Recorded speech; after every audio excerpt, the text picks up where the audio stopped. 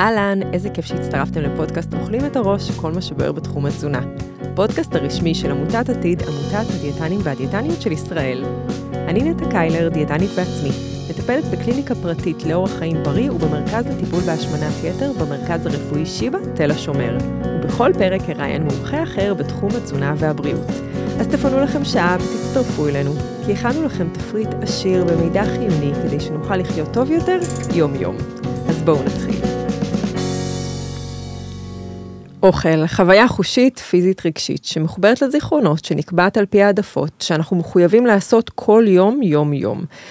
יש אנשים שבשבילם אוכל זו הנאה, יש אנשים שבשבילם אוכל זה פעולה לצורכי הישרדות בלבד, אבל יש אנשים שבשבילם אוכל זה סיוט.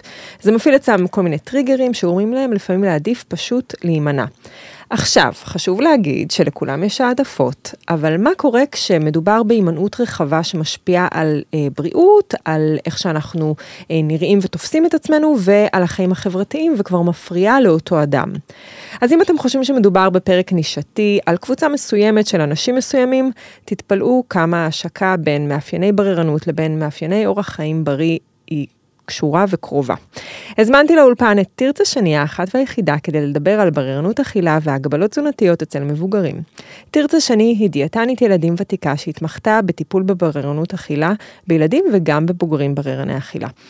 כבר מזה עשור מטפלת דרך הרשת ומאפשרת גישה לטיפול שלה מכל קצוות תבל, וכך היא מייעצת למשפחות מישראל ומהעולם, ומדהים שזה עובד כל כך יעיל וכל כך טוב. תרצה מדריכה דיאטניות בתחום של בררנות אכילה, מדריכה ומרצה לצוותי חינוך לטיפול בילדים על הספקטרום האוטיסטי, בהם בררנות האכילה מאוד מאוד שכיחה. בימים אלה עובדת על מדריך מקיף להורים לטיפול באכילה בררנית, שיצא לאור גם בגרסה דיגיטלית וגם בגרסת אודיו, שזה מצוין בשבילכם. היי תרצה, כיף שאת פה. וואו, איזה כיף להיות פה בתור מאזינה אדוקה של הפודקאסט שלך, נטע. אני ממש מתרגשת שאת פה. שנייה לפני שהתחלנו, אז דיברנו אם ההתרגשות עוברת אי פעם. לא, זה לעולם לא עובר. אני גם כל כך נפעמת מזה שיש לי את הזכות לפגוש, הכרתי אותך דרך הרשת, והנה אנחנו פה נפגשות ומדברות, וזה כבוד גדול, כי אני מאוד מאוד מעריכה את הניסיון שלך, ואת הדעות שלך, ואת העבודה שלך. אז תודה שהסכמת. תודה, וכיף להיות פה. והיום אנחנו ננסה להיכנס לעולמם של בררני האכילה, שבגרו ועדיין נמנעים מקבוצות מזון, והכי חשוב ננסה להבין איך לעזור, לנרמל ולהקל, כי זה לא קל לחיות עם הגבלות, אבל לפני שנצא לדרך, אני אשמח לשמוע קצת על הדרך שלך, ואיך הגעת להתעסק בתחום. נולדתי בקיבוץ לפני הרבה שנים, אני ותיקה בתחום, אז היה מאוד השפעה של הקיבוץ על לאן אתה הולך ללמוד. אני חיפשתי משהו שמחבר בין אנשים לצד הביולוגי שמאוד דיבר אליי. הקיבוץ אחות קלאסי, אני לא רציתי ללמוד אחיות, לא התאים לי, ופניתי לתזונה. כשבמהלך העבודה ראיתי שעבודה עם ילדים היא הצד שהכי מדבר אליי, כי זה עבודה עם אופק חיובי, זה מקום שבדיוק פה אפשר ונכון להשקיע, ולשם פניתי, ומפה התפתחתי, כשברגע שעבדתי עם ילדים בררנים, שזה מה שמעניין, יש להרבה מהילדים הבררנים, גם אחד מההורים הוא בררן אכילה, ומפה התחלתי להבין שיש גם בוגרים בררנים שאין להם מענה, וניגשתי ללמוד גם את הצד הזה, ושילבתי אותו במה שאני עושה היום. כן, ואז בעצם יוצא שאת מתעסקת בתחום הזה כבר הרבה מאוד זמן, ויש לך באמת מלא כלים לתרום, ואני שמחה שאת פה.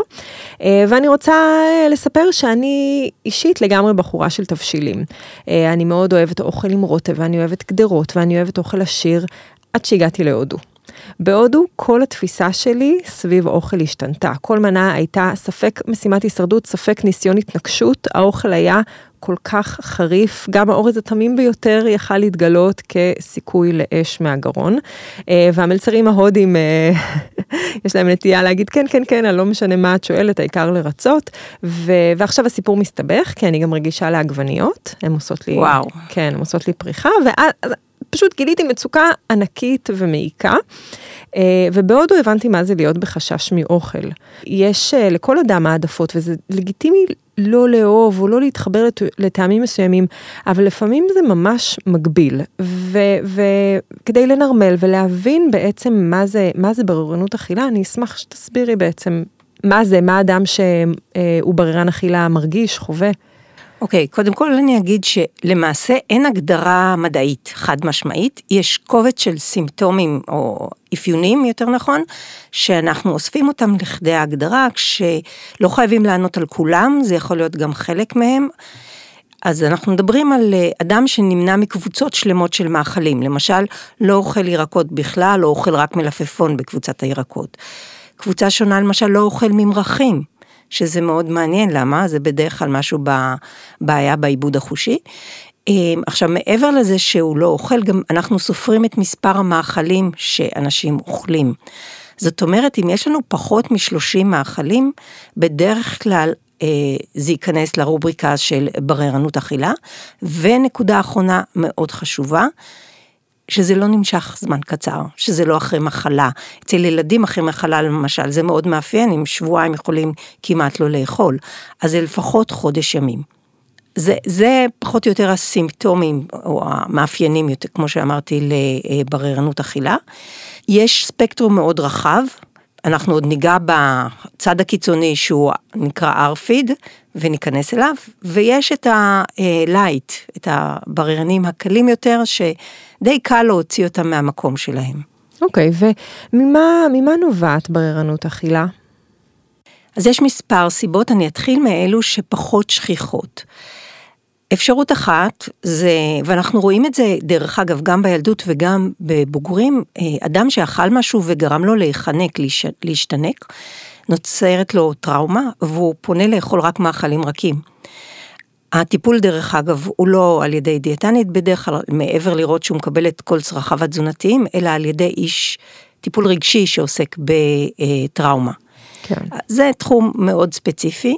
עוד צד זה בעיות רפואיות, ואני אתן דוגמה לאלרגיה, ילדה נגיד בת 3, שהובחנה בינקותה עם אלרגיה לחלב, ובגיל 3 נמצא שהיא כבר לא אלרגית, יש אלרגיות מסוימות שחולפות עם השנים, והיא למדה לא לאכול מוצרי חלב או מוצרים לבנים, והיא לא אכלה אותם, והעבודה שלנו הייתה למעשה לחבר אותה מחדש למאכלים הלבנים.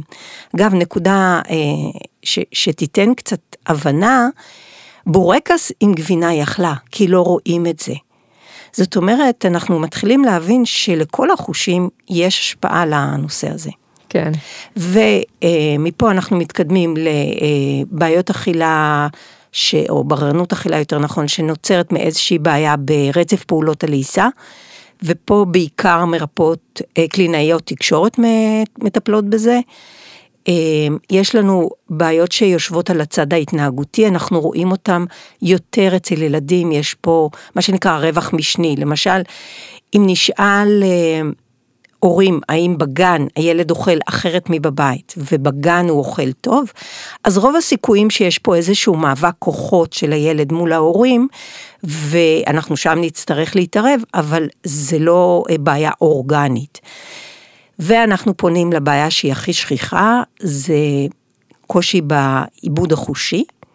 אם תחשבו על אכילה, היא למעשה מפעילה הרבה מאוד חושים, את החושים הידועים לכולם, טעם, מרקם, אבל גם המראה כמו שהבנו, וגם הריח מאוד משמעותי, ויש ילדים שאפילו השמע, כי כשלא עושים אוכל, יש גם איזשהו שמע. יש עוד 3 חושים שהם פחות קשורים, אבל כן קשורים. אחד זה החוש שנקרא אינטרוספטיב, זה היכולת להרגיש רעב וסובה. אז יש ילדים שזה גם מתחבר לפה, ויש עוד 2 חושים שאני לא אכנס. מה שחשוב להבין בכל הצד של העיבוד החושי, שזה, מעבר לזה שזה ספקטרום, אם יש העדפה בחוש מסוים, אני אקח דוגמה אמיתית, אם ילד אוהב אוכל מאוד מטובל, זה לא אומר שהוא יאהב אוכל קרנצ'י, יכול להיות שהוא יאהב דווקא אוכל רך. זאת אומרת, בכל חוש יכול להיות לכיוון מנעד בדיוק. והתפקיד שלנו כדיאטניות זה להבין להבין מה קורה שם מתוך היכרות עם האוכל. אנחנו באופן עקרוני לא מטפלות בבעיות בעיבוד החושי, זה תפקיד של מרפאות בעיסוק, אבל מאחר ואנחנו כל כך משמעותיות בתהליך של הטיפול בבררנות, אנחנו צריכות להבין טוב טוב את כל הנושא של העיבוד החושי. כן, את יודעת, אני מטפלת בעיקר בבוגרים, ואז אנשים מגיעים אליי, ואני מתחקרת אותם עמוק עמוק על איך הם אוהבים את האוכל שלהם, ואיך החוויה החושית שלהם מאוכל באה לסיפוקה. למשל, ברוב הדיאטות צריך לאכול חזה עוף ואורז, ואם תשאלי אנשים מסוימים, ואז אנשים באים אליי כל כך מתוסכלים, ואני אומרת, איך אתם אוהבים את הארוחה שלכם? ואז הם אומרים, עם רוטב ועם טעמים, ושזה ככה ושזה ככה. ואז פתאום העולם נפתח, והחוויה החושית היא באמת מאוד מאוד חשובה במקום הזה, ויכולה להוריד המון תסכולים. ואם אנחנו מדברים בעצם על בררנות אכילה, אז לחושים האלה גם כמה חשוב זה לגלות הבנה, ולתת את האפשרות לבטא את זה. ולהגיד מה הם מעדיפים, ואיזה טעמים מעדיפים, והרי נגיד דברים קרים הם קצת פחות מתוקים, ודברים בטמפרטורת החדר הם יותר מתוקים, ואז אולי זה קצת יותר מדי מציף, אז יש פה חשיבות. לפעמים אני מרגישה שאני הופכת לאיזה סוג של בלשית, בניסיון הזה, במפגשים, בעיקר במפגשים הראשונים, להבין באמת את המנעד החושי של אותו בן אדם, וזה יכול להיות טמפרטורה, זה יכול להיות ריח, ולכל דבר מאוד משמעותי, כי ילדים לא תמיד יודעים להגיד שהריח מפריע, וגם מבוגרים לוקח להם זמן להבין שהריח של האוכל הוא הבסיס לקושי שלהם. עכשיו אני אתן לך סיפור איך אני מסבירה את זה דווקא להורים לילדים כדי שהם יבינו את הילדים שלהם וידעו להתייחס. היה לי התנסות בזמן הקורונה, המסעדות היו סגורות, היה רק טייק אווי, והלכנו לחגוג איזשהו אירוע משפחתי, אז לקחנו את המנות שהזמנו, מסעדה שאנחנו מאוד אוהבים, והם אמרו לנו, כן, יש פה בפינה ספסל, אתם יכולים לשבת שם, והתיישבנו, פתחנו כבר את הקופסאות, וכבר, את יודעת, הרוק עולה, ופתאום מהצד עולה ריח של כלב שחרבן שם.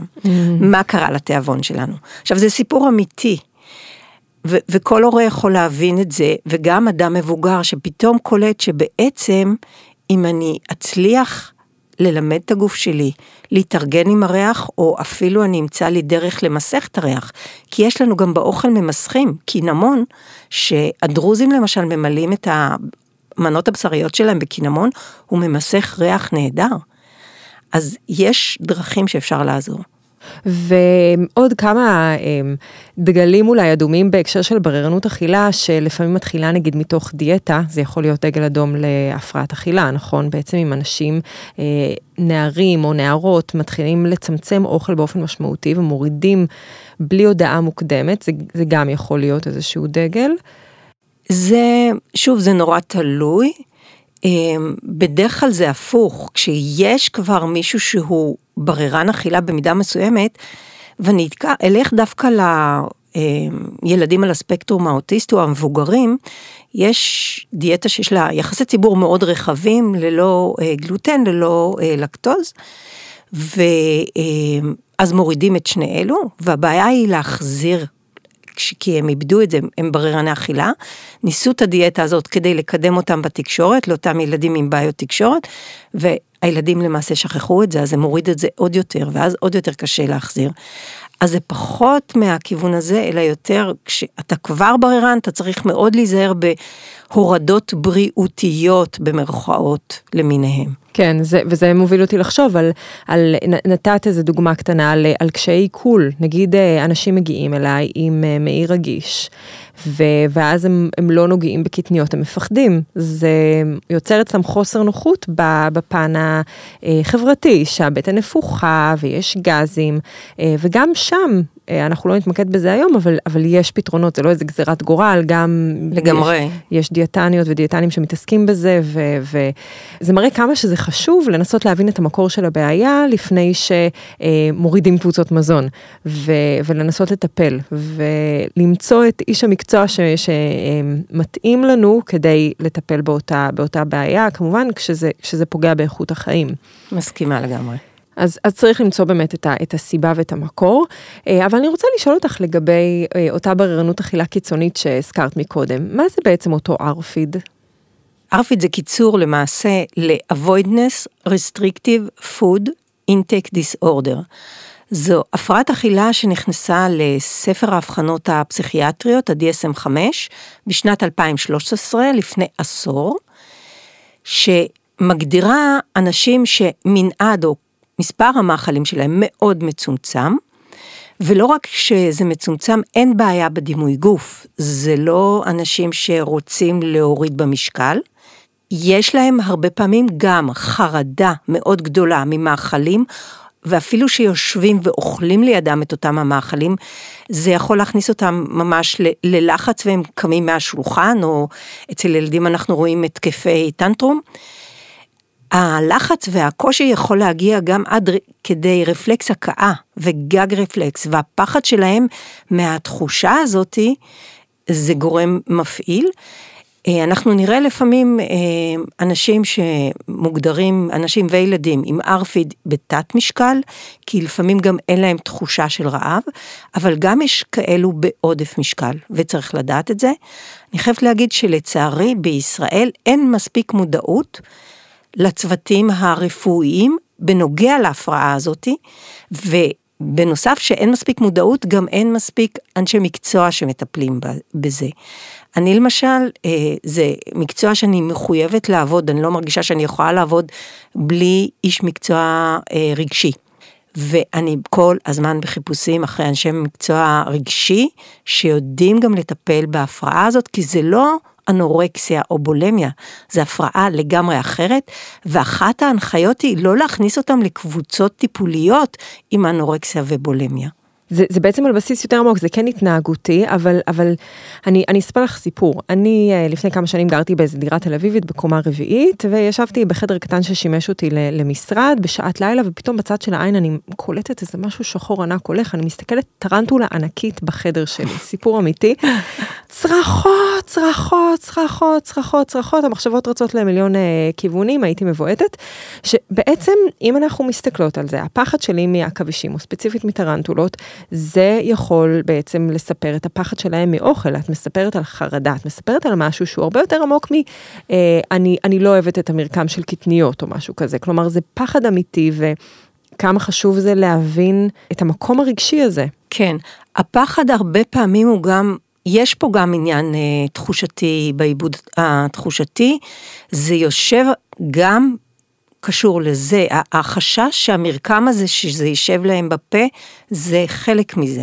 כן, זה איזשהו פחד אמיתי גדול, וזה באמת איזושהי קבוצה שבאמת מצריכה צוות רב מקצועי שיטפל בכל הדבר הזה, אבל אנחנו פחות נתעסק בזה היום, אנחנו נתעסק בעצם, כמו שאמרנו, יותר באוכלוסייה הבוגרת שהיא עדיין בררנית. ומה ההבדל בעצם בין בררנות אכילה בגיל הרך לבין בררנות אכילה בגיל המבוגר? יש יותר סיכוי, פחות סיכוי, זה יותר נפוץ, זה פחות נפוץ. בוא נגיד ככה, הרבה פעמים שאני יושבת בחדר הטיפולי שלי או בטיפול, אני פוגשת אצל אחד הילדים, שאחד ההורים שלו בררן אכילה, ואני שואלת, האם זה עבר לך? ואם כן, מתי עבר לך? ואנחנו רואים שבסביבות גיל צבא או בשלב שמוצאים בני זוג, ישנו איזשהו שינוי, ירידה, נכונות להתנסות יותר, ואז הבררנות עברה במידת מה. אבל עדיין הבוגר בררן יש לו עוד דרך. אצל ילדים הדברים הם יותר רכים, פחות מקובעים. אצל מבוגרים הדברים יותר מקובעים וצריך יותר קשה לפעמים להוציא אותם מהקיבעון הזה. להבדיל, אצל ילדים בדרך כלל מי שרוצה לעשות את השינוי זה ההורים שמודאגים שהילד יגדל ויקבל את כל הצרכים התזונתיים. אצל מבוגרים המוטיבציה לשינוי היא באה מהם, אם שהם מרגישים איזשהו שוני חברתי כמו שאמרתי, או דוגמאות נוספות, אני רואה או נפגשת עם נשים שמתכננות הריון, והן מבינות שבהיריון הן צריכות לספק לילד שלהם מגוון של מזון שהן אינן אוכלות כרגע. עוד קבוצה זה באמת הורים שמבינים שהם צריכים לעשות שינוי כדי להיות מודלינג לילדים שלהם, ואז באמת לפעמים אני מגייסת את ההורה של הילד הבררן, גם להתחיל בתהליך, ויש בכך, אני חושבת המון עזרה לילד עצמו, כי הוא רואה את ההורה מתמודד מול קושי, ולא מרים ידיים.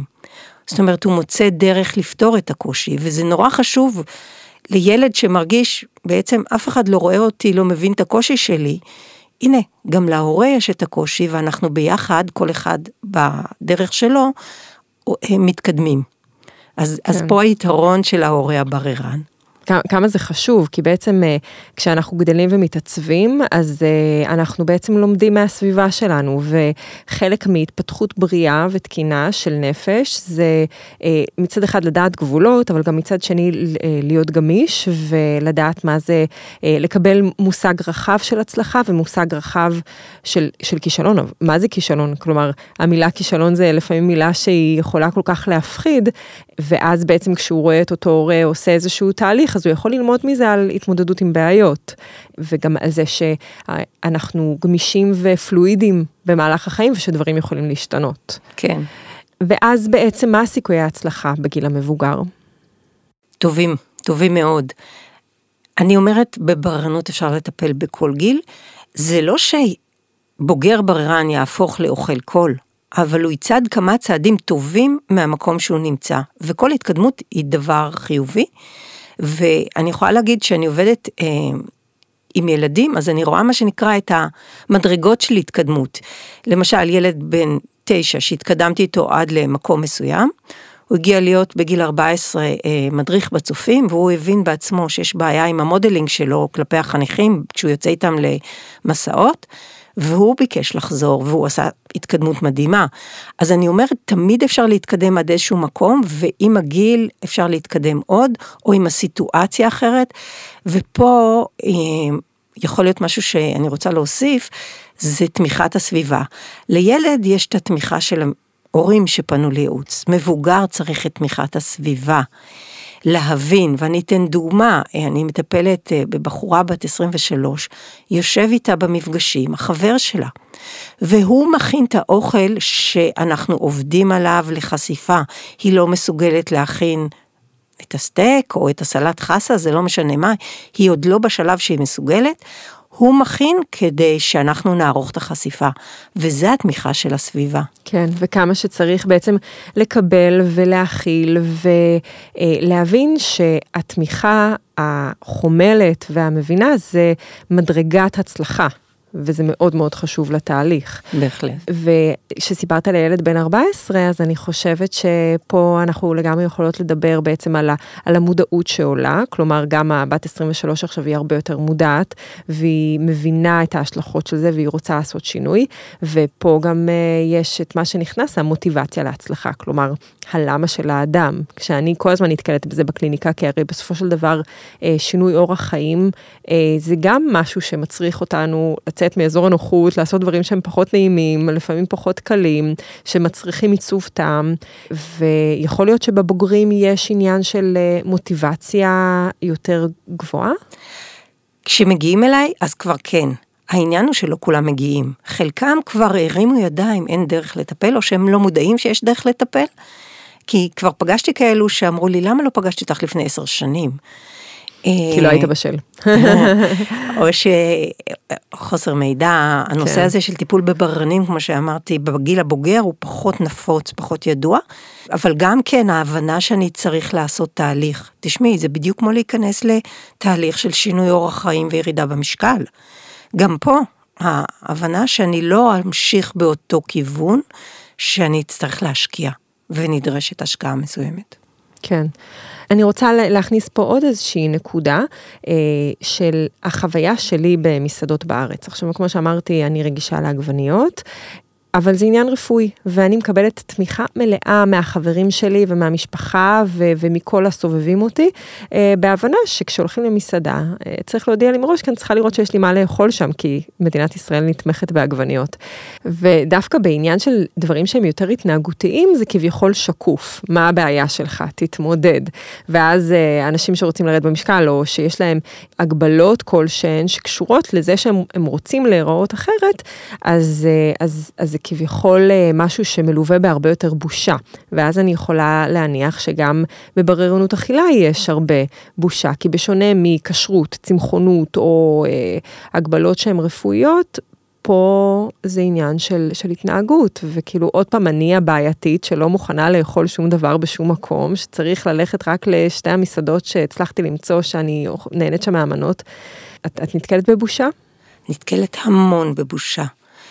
כמו שאמרתי, זה לא מספיק במודעות אצל ילדים, עוד במוכר יותר הנושא הזה של הבררנות, אצל בוגרים זה כמעט לא קיים במודעות של אנשים, ותחשבי על גבר שהוא אוכל רק צ'יפס, ונכנסים למסעדה, וזה משהו מזמין, מה התגובה של הסביבה, אם הם לא מודעים, אם הוא לא משתף אותם בבעיה, אם הוא מתבייש לשתף בבעיה, כי ברגע שמשתפים ומסבירים, היום כן נכונים, אוקיי, אז אנחנו איתך, מה אתה צריך, בוא ננסה את זה, אבל יש בושה, זה מנהל את האנשים, אפילו במקום עבודה, שאתה מביא את האוכל המיוחד שלך, ומסתכלים עליך, למה אתה לא יושב איתנו לאכול, הזמנו פה במסעדה ליד, יש בזה קושי רציני. כן, וזה עוד אחד מהאלמנטים שצריך לטפל בהם, כדי לצלוח את הדבר הזה, כי בסופו של דבר, יש פה התמודדות שצריכה גם לצאת לאור.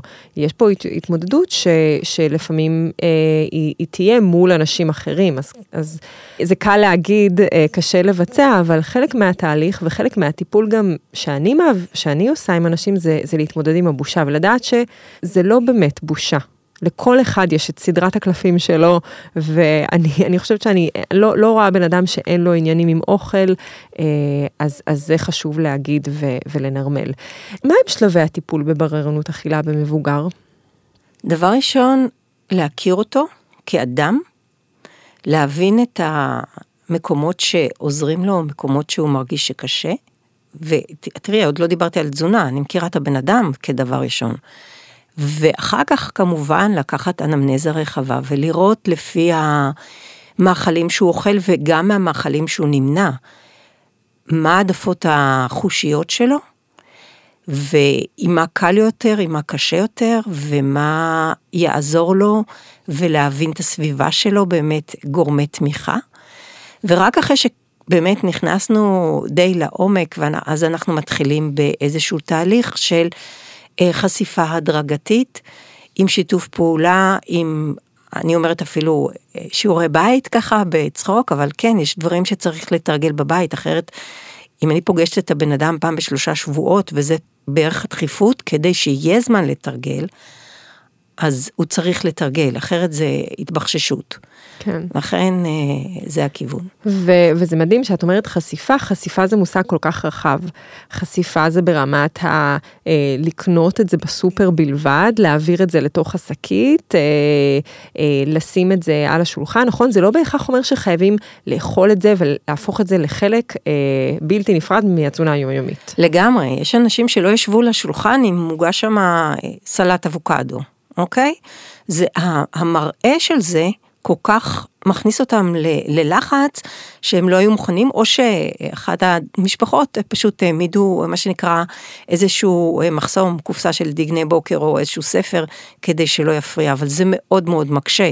זאת אומרת, לפעמים העבודה שלי היא רק בשלב הוויזואלי, החוש הראייה, אנחנו מתחילים משם, ולא במטרה שיוכלו, אלא במטרה שיוכלו לשבת בסיטואציות חברתיות, וזה לא יפריע להם.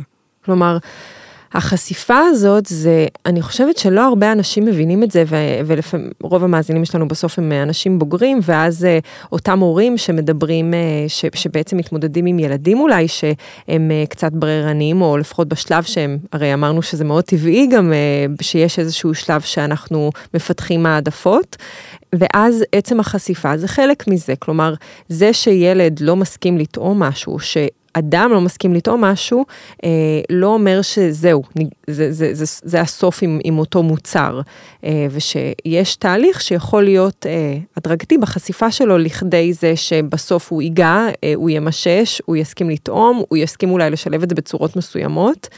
נגיד אם אנחנו מסתכלות על גזר, אז כן. נגיד בן אדם שלא אוהב גזר, מה היית ממליצה לו? קודם כל אני אבין ממה ההימנעות, ההימנעות מהטעם או מהמרקם, וזו נקודה מאוד חשובה שאני מנסה להעביר, כשאדם אומר לי, אני לא מסוגל לקרב את זה אליי, אז, או להכניס את זה לפה, או הכנסתי לפה וזה לא טעים, אני זוכר את זה כלא טעים, אז מה הפריע לך, הטעם או המרקם? אם נוסיף לזה מלח או לחילופין סוכר, זה ישפר את הטעם, זה יעשה לך את זה קל יותר לאכול, או לחילופין, אם נבשל את זה, כי גזר אפשר לאכול חי, אפשר לאכול כמקלות, אפשר לאכול מגורד, אפשר לאכול מבושל, אפשר לאכול כמחית, יש המון דרכים, ואפשר לאכול אותו גם בתוך מאכלים. עוגת גזר, זה כמה שזה נשמע מוזר, זה אחד הדרכים שלי להכיר לאנשים את הגזר. נכון, זה מתוק, אבל אנחנו עושים בטיפול בבררנות אכילה הרבה פשרות בנושאים הבריאותיים, כדי להגיע בסופו של דבר להרחבת המגוון. כן, כלומר אנחנו בהתחלה עוד מנסים לפצח את תקרת הזכוכית, עוד לפני שאנחנו בכלל מדברים, לא, סליחה, אבל קודם צריך לאכול אוכל טרי ובריא, ורק לפי הנחיות בריאות וסיבים תזונתיים וכו' וכו'. ברשותך הייתי שמחה להציג כמה תיאורי מקרה, ושננסה לחשוב יחד איך אפשר לפתור אותם, איך ניגשים לזה בכלל. אז אני אספר על בן 44, שהוא נשוי +3, והוא מוכן לאכול רק צבעים מסוימים, חום, צהוב ואדום, כמובן לא ממקור של ירקות או בטעם של ירקות, ואני שואלת איך מתקדמים מפה. הדבר הראשון שאני אבדוק זה האם ההימנעות הזאת קיימת בעוד שטחים בחיים. האם יש לו רק בגדים מסוימים שהוא לובש? האם יש לו דרך מסוימת שהוא הולך לעבודה? זאת אומרת, האם יש לו קיבעונות?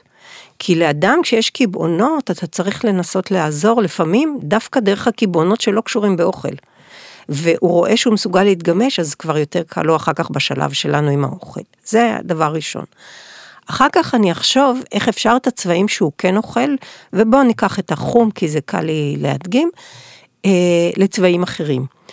אז יש לנו מעדנים חומים, כל האלו בטעם השוקו, אני אצור משהו דומה, אני אקח שמנת או גבינה לבנה, ואני אוסיף לה מעט שוקולית או קקאו, ואני ארבב, שוב, בהתחלה ברמה יותר גבוהה, כדי ליצור צבע יותר כהה, ואני אעשה מה שנקרא fade out, לאט לאט תפחית את כמות הקקאו, כדי שזה יהיה יותר בהיר, גם זה משנה את הטעם כמובן, אבל לאט לאט אני אנסה להגיע לצבעים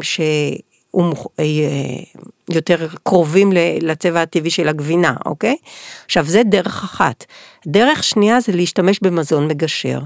זאת אומרת לבדוק האם אותו אדם יהיה מוכן לאכול את האוכל לא בצבעים שהוא אוכל, כשהוא מכוסה.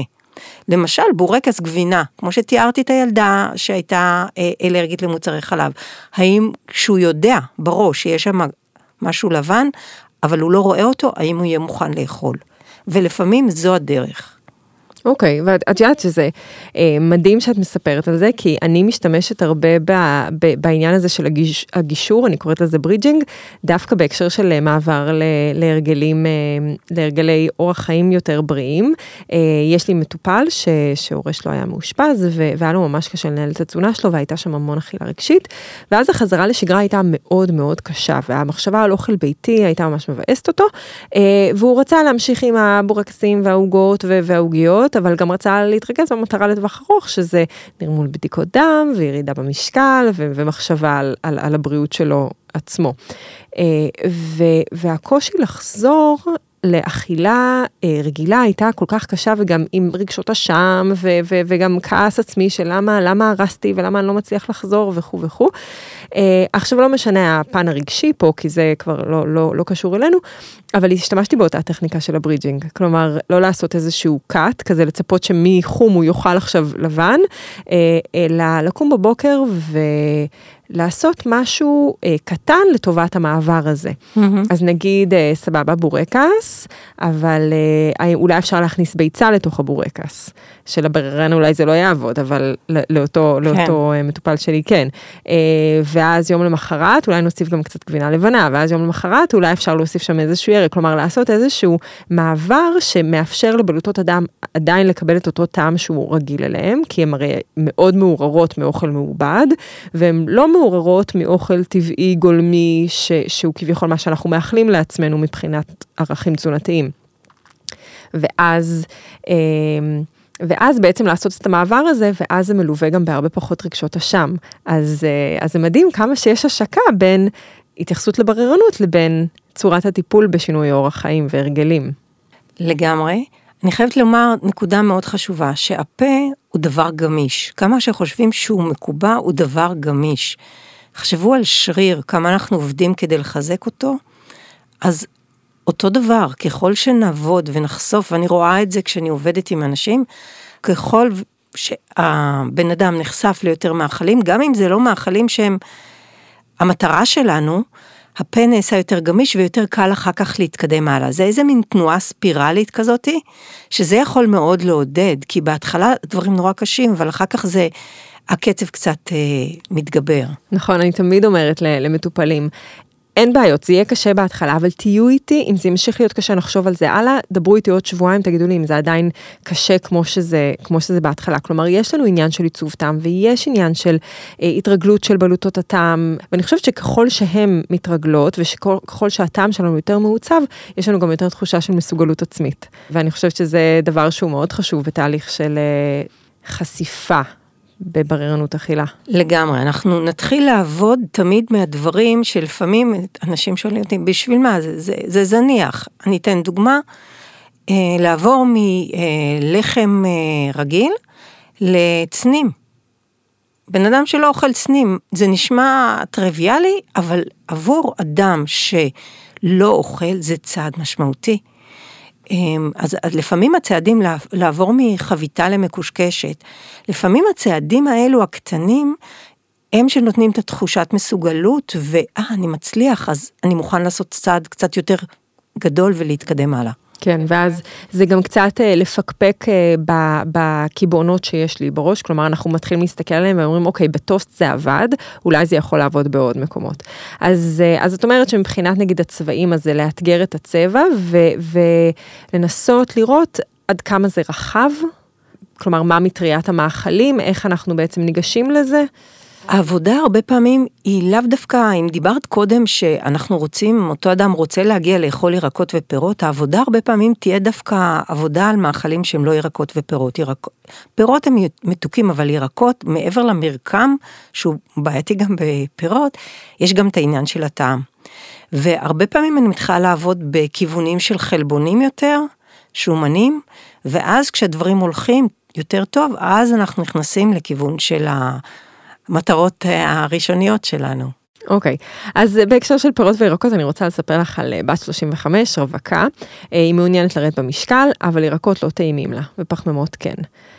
איך אנחנו מתחילות לגשת ולגעת בזה? לבדוק קודם כל, מה מפריע לה בירקות. באמת, האם הטעם והמרקם. עכשיו, יש בתוך הירקות גם מנעד מאוד רחב. יש ירקות מתוקים, כמו סלק וכמו גזר, יש את הירקות, חלק אפשר לבשל וחלק לא, וזה מפתיע מה אנחנו יכולים למצוא. עכשיו, מה שאני עושה, אני בדרך כלל לוקחת מספר סוגי ירקות, ואני מבקשת ממנה, בואי תדרגי לי אותם. 10 הכי קל להכניס לפה, 1 הכי קשה. אז קודם כל אני מבינה מתוך הדירוג, מה פחות קשה, ומשם אני מתחילה לעבוד. עכשיו, אני מתחילה לעבוד דרך שילוב באמת בתוך דברים אחרים.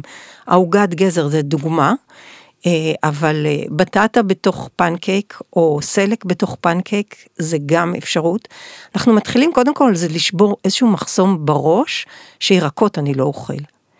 ואחר כך מתקדמים, יש דרכים נוספות, שילוב של רטבים או טעמים, או אני קוראת לזה מזון מגשר, כמו שאמרת קודם. אז יש דרכים, בידיעה שהיא לא תגיע לאכול את כל הירקות. אבל משהו אנחנו כן ננסה להגיע ולמצוא, שהיא כן מסוגלת להסתדר, אני לא אומרת לאהוב, אבל להסתדר. זה בדיוק מה שעשיתי, אני מאוד גאה בעצמי.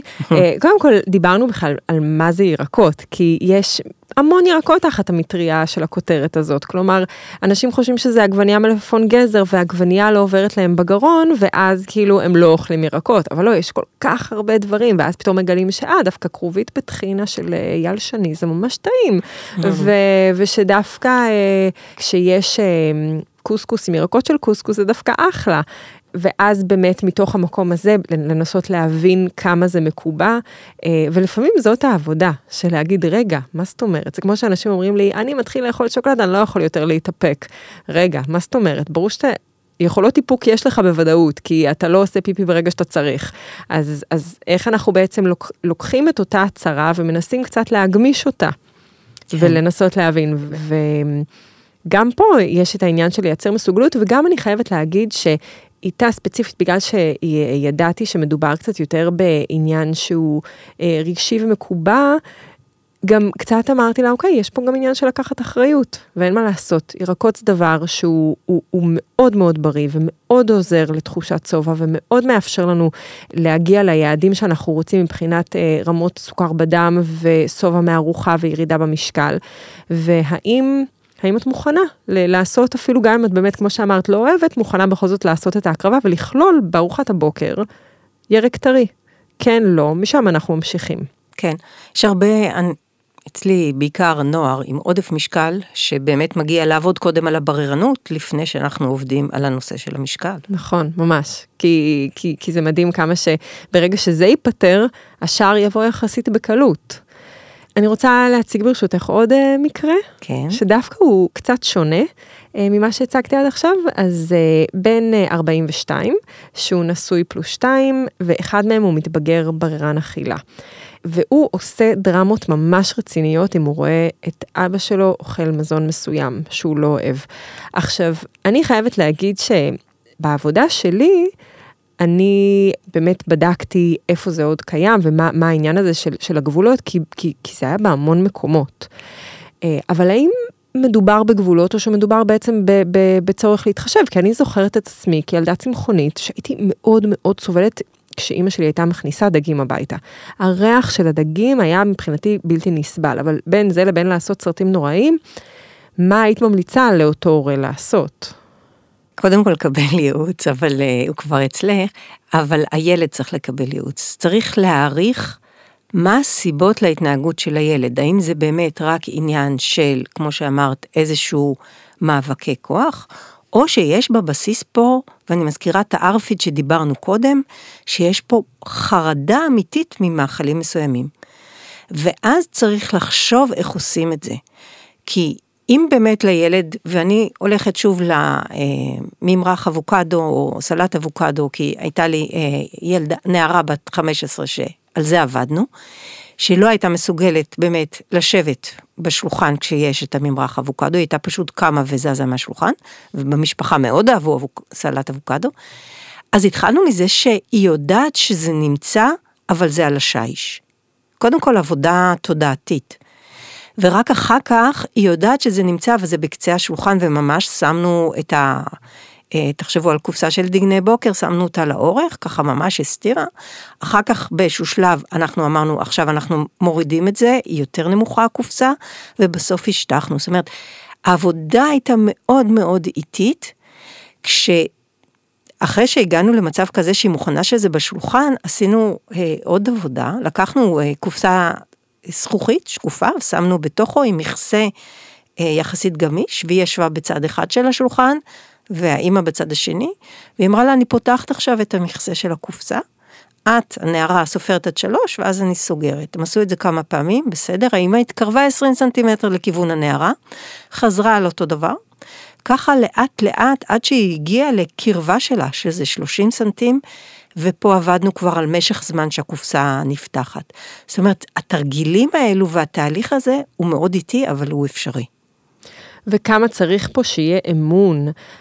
וואו, אני חושבת על האמא שהיא צריכה לתת לבת שלה את ההרגשה שהיא איתה בזה ב1,000,000% ומבינה את הקושי ומקבלת את הקושי ויודעת שהוא קיים ולא מזלזלת בו של די עם השטויות ודי עם ההתבגרות וההורמונים והבעיות, ופשוט באמת הולכת איתה ונותנת לה את האפשרות להתבטא, כמה זה יכול לסגור אם היא הייתה אומרת, די עם השטויות, לכי לחדר, תפסיקי לעשות לנו בלגן. כן, זה מורכב, כי גם צריך להבין האם מדובר פריט מזון אחד או שתיים, או שזה קבוצה מאוד גדולה, ואז העבודה היא אחרת, כי יש פה עניין של חרדות, פה צריך להכניס גם אדם של טיפול רגשי, זאת אומרת, הדברים האלו הם מורכבים, ילדים עם בררנות עקשנית או מאוד קיצונית, עבודה היא מאוד איטית. כן, ואז בעצם בנערים מתבגרים או בנערות מתבגרות, כשיש גם את השינויים ההורמונליים וגם את הגבולות וגם את הבררנות, אז פה בעצם היית ממליצה להורה, ברור לקבל ייעוץ, ולנסות להבין, נגיד מבחינת גבולות, מה היית ממליצה לו לעשות? מצד אחד להבין, להיות תומך, מצד שני להציב את הגבולות. תראי, בגיל הנעורים, אחד מגורמי המוטיבציה זה חברת השווים, הבני נוער שלו. וכשהוא מבין אותו ילד, אם מדובר במספר פריטים של אוכל משמעותי, שקשה לו, וכבר היו לי כאלו טיפולים, שקשה לו לצאת עם החבר'ה למסעדה, או להמבורגריה אפילו, אז יש לו מוטיבציה הרבה יותר לעשות, והוא הרבה יותר מגויס. אז צריך להבין גם את המקורות מוטיבציה, גם את הסיבות להימנעות, את מידת ההימנעות, ולמצוא את דרך הזהב, שתתאים לאותו נער. כן, אבל באמת ממקום חומל ולא כועס, כי אני חושבת שהכעס יכול בעצם רק להעצים ולגרום לתחושה של אף אחד לא מבין אותי ואף אחד לא רואה אותי. וכמה זה חשוב, באמת גם, אבל גם לשמור על הנוכחות של ההורה ועל היכולת של ההורה בעצם. זה גם קשה, זה קשה להורה שצריך לחיות בבית שיש לו המון הגבלות. לגמרי, לפעמים אני עושה מפגשים רק עם ההורים, למעשה כל מפגש שלי, אני משאירה פרק זמן, וזה ידוע בסטינג, שאני פוגשת רק את ההורים, גם עם בני 16. כי אני צריכה לשמוע מה קורה בבית, ואני צריכה להיות גם המחל עבור ההורים, ולעזור להם להכיל את הילדים שלהם. כן. אוקיי, אז בעצם מה שאנחנו רוצות להגיד, זה שבררנות זה סך הכל דבר, אפשר להגיד שהוא נפוץ? הוא קיים יותר ממה שחושבים. והוא בר טיפול. כן. ושזה בר טיפול, ושזה כל אחד לפי חומרת מצבו, וכמה שזה מפריע לו ליום יום אפשר לטפל, כשבעצם המטרה זה, לפי מה שאת אומרת, זה להכיר את הבן אדם, להכיר את ההגבלות, להכיר את העדפות, ובאמת להכיר אותו כמו שצריך, כדי שיהיה אפשר להחליט מהם הצעדים הנכונים עבורו, ואז משם בעצם להתחיל באותה חשיפה. כשהתהליך הוא בעצם גם לאתגר את החשיבה, לא אוהבת ירקות, זה אמרה מאוד מאוד כללית, איזה ירקות, מ-1 עד 10, כמה אלה שאת לא אוהבת, לא יכולים להתקרב אלייך. האם בצורה אחרת כן אפשר לכלול אותם? כן, אנחנו תמיד ניידע, וזה אני עוד אומרת במה שנקרא שיחה טלפונית, לפני התחלת הטיפול, שזה תהליך. ואני בגישה שלי, בגלל אני מודעת לזה שזה תהליך ארוך, וקשה מאוד לאנשים להיות בטיפול כל הזמן, בתהליך ארוך, אני תוך כדי מנסה לתת לאנשים את התובנות של מה קורה, מה מפריע לך, ומה אפשר לעשות, ואת הכלים מה אפשר לעשות, ולמעשה נותנת להם את הכלים להמשיך להתקדם לבד, והכי כיף זה לקבל באמת איזה וואטסאפ אחרי 2, תשמעי, התחלתי לאכול זה, או משפחה שטיפלתי בילד שלהם, והם הם באו לטיפול, כי הם עמדו לנסוע למסע מאוד גדול במזרח, ואני מקבלת תמונות וסרטונים שהוא אוכל שם, כל מיני דברים שלא חשבתי שהוא יאכל. זה נהדר. וזה העניין של סבלנות, את יודעת, לפעמים אני גם רואה את זה אצלי בקליניקה, שאנחנו מדברים על דברים, וזה מקובל, אבל לא מיושם, ואז פתאום נוחת, או שאנחנו כזה זורעים זרעים, אבל לוקח לכל אחד זמן אחר להניץ, ואז פתאום באמת דווקא אחרי שנגמר הטיפול, הדברים מתחילים לקרות, והם מתחילים דווקא להתקבע, ולהסתדר עם היום יום, והם מבינים את זה. וזה מזכיר לי שאני למדתי מיינדפולנס, כשזה היה עוד יחסית חדש בארץ, ואני זוכרת שכל פעם הייתי באה לתרגול, והייתי אומרת, מה אני צריכה עכשיו להתרכז בכאב ראש שיש לי? זה הדבר הכי מעיק בעולם, מה זה המיינדפולנס הזה? אבל זה עבד דווקא אחרי. כלומר, ככל שעבר הזמן, פתאום אמרתי, וואו, המיינדפולנס הזה זה ממש חזק, ובאותו רגע זה לא יסתדר, וזה העניין של הסבלנות, ולהבין שלא הכל, זה לא הכל סיבה ותוצאה. תרצה אמרה לעשות א', ולכן התוצאה תהיה ב', סוף סיפור. זה הרבה יותר גמיש כשאנחנו מדברים על נפש האדם. כן, נטע, את הזכרת לי נקודה שלא אמרתי, וחשוב לי להזכיר, אחד הדברים שאני משתמשת הרבה עם בוגרים, זה דמיון מודרך. היה לי בחור בן 17 שעמד להתגייס, מאוד בררן, הוא ידע שיהיה לו בעיה עם אוכל בצבא, ועבדנו על דמיון מודרך שלו אוכל, וזה עזר לו, עבדנו לפני טיול שנתי, שזה מה שנקרא היה ספתח אחר כך לגיוס, וזה ממש עזר לו. אז דמיון מודרך הוא אחד הכלים שאני עובדת איתם כדי לטפל בבוגרים.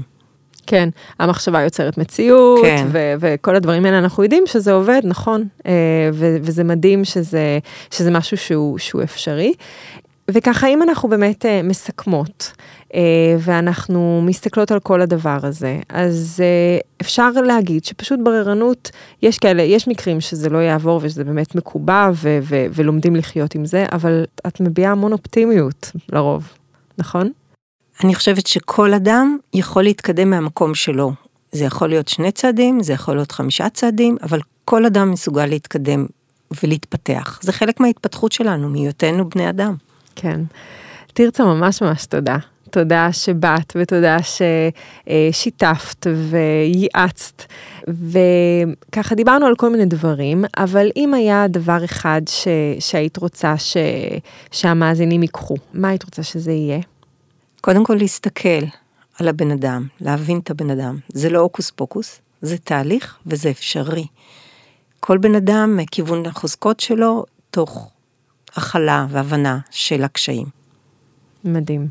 אני רוצה להוסיף שאנחנו מדברות על זה פה הרבה, שאכילה באמת משתמשת, אני חושבת אפשר להגיד בכל החושים שלנו בבת אחת. זה גם טעם וזה גם ריח וזה גם אישוש וזה גם ראייה וזה גם התחושות הטרמיות בתוך הגוף וזה גם הרעב וסובה, וזה באמת יכולה להיות חוויה מאוד מציפה. אז אני חושבת לא להתייאש מחוסר הצלחה, ולדעת שהחיים הם מאוד פלואידים, ושיום אחד זה מרגיש נורא, אבל המוח יודע להסתגל לתוך מצבים קשים, והוא יודע להכניס אותנו אל תוך איזשהו תלם שמאפשר לנו לשרוד את זה. כן, בהחלט. אז שוב תודה רבה, ולכם מאזינים יקרים, מקווה שנתנו לכם את כל הסיבות לאכול מגוון, או אפילו לחשוב ולהתנסות במאכלים חדשים שלא התנסיתם בהם עד כה, בין אם זה רק להכין אותם, ובין אם זה גם לטעום אותם.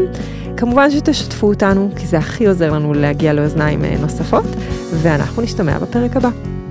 לרשימת דיאטנים מורשים מטעם משרד הבריאות, אנחנו ממליצים לחפש בגוגל דיאטנים בעלי תעודת מקצוע, וחשוב להגיד שהמידע בפודקאסט הוא כללי ואינו מחליף ייעוץ רפואי.